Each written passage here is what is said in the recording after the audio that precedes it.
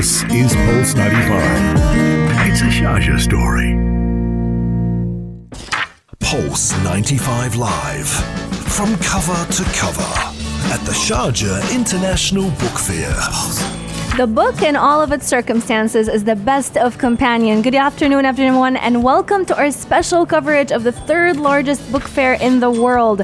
Right before the break, we were talking to all of our visitors and getting their feedback on what they think of the Sharjah International Book Fair. But now we're going to be hearing from the authors themselves, and who better than to start with the best-selling author, Kathy Reichs. That's right. Kathy Reichs is a forensic anthropologist and a renowned crime writer. Her books are best-selling all around the world.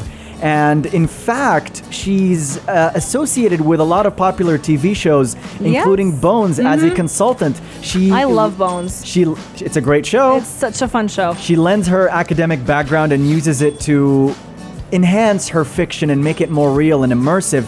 And that's what I talked to her about, the process of writing her fiction and how to keep that mystery going. So here is author Kathy Reichs.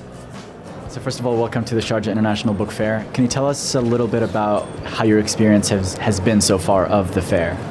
I've had an amazing experience so far. The fair is incredible. I addressed a school group a couple of hours ago, and they were awesome. They had the best questions, and they were so interested. They were actually taking a course in forensic science, so it was right up my alley.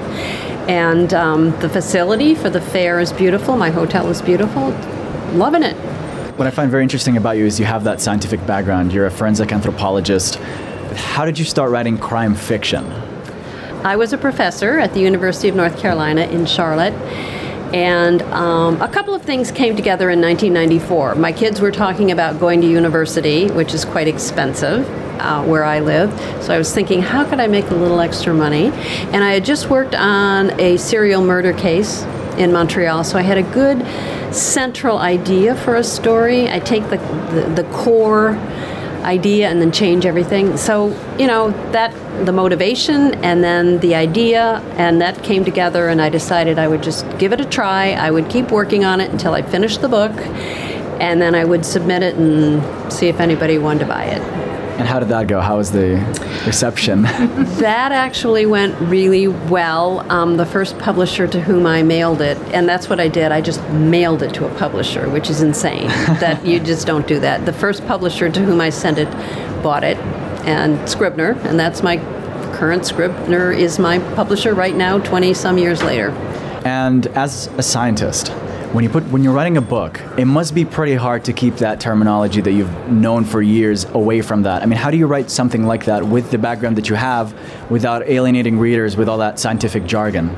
That's a very good question, and that is the key to being an academic or being a scientist and trying to write fiction, is you cannot rely on all that jargon that you use with your colleagues. You talk to each other in that kind of shorthand and you know what you're saying.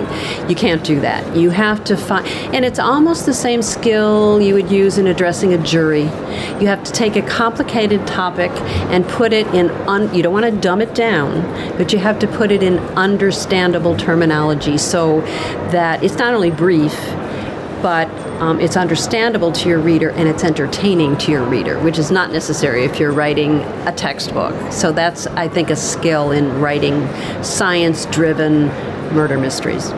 The other question I have is, because we're talking about murder mysteries, you got to keep the mystery going. You got to keep the reader asking questions. How does that go about? How do you keep it going so that the reader is continuously wondering, okay, who did it? What's happening? Oh, it's hard to say how you do it. It's fair to plant clues all along the way. That's part of the game, because I think readers of murder mysteries like to try to solve the puzzle before the author tells them the answer. And I know as a reader, if I do figure it out, I'm a little disappointed in the author. So you do want to keep them guessing, and you do want to throw in those twists that they're not expecting. It's fair to throw in red herrings, as long as you tie it all together at the end and everything makes sense.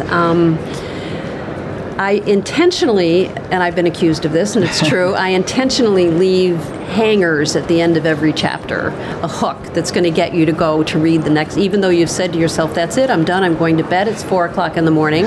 You leave that little hook at the end of the chapter so that they keep reading the next chapter and the next chapter. And I think you do the same with the clues and the twists that you throw in.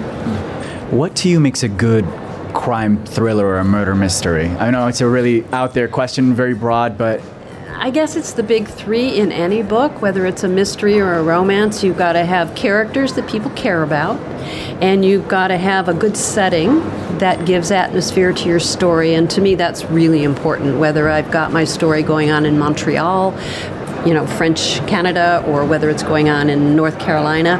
And you've got to have a good storyline. So I think you have to combine all three of those. And that's what I try to do.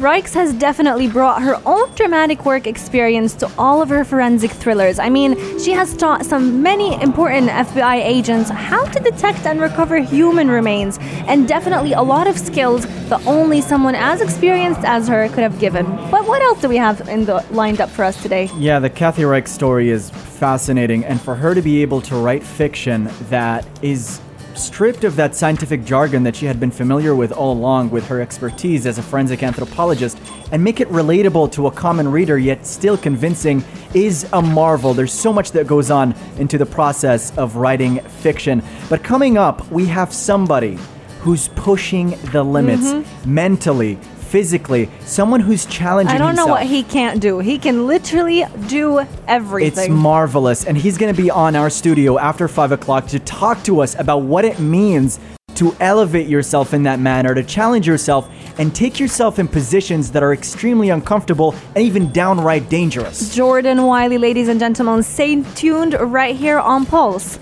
95. Pulse 95. You're listening to Pulse 95. Pulse 95. It's Pulse 95.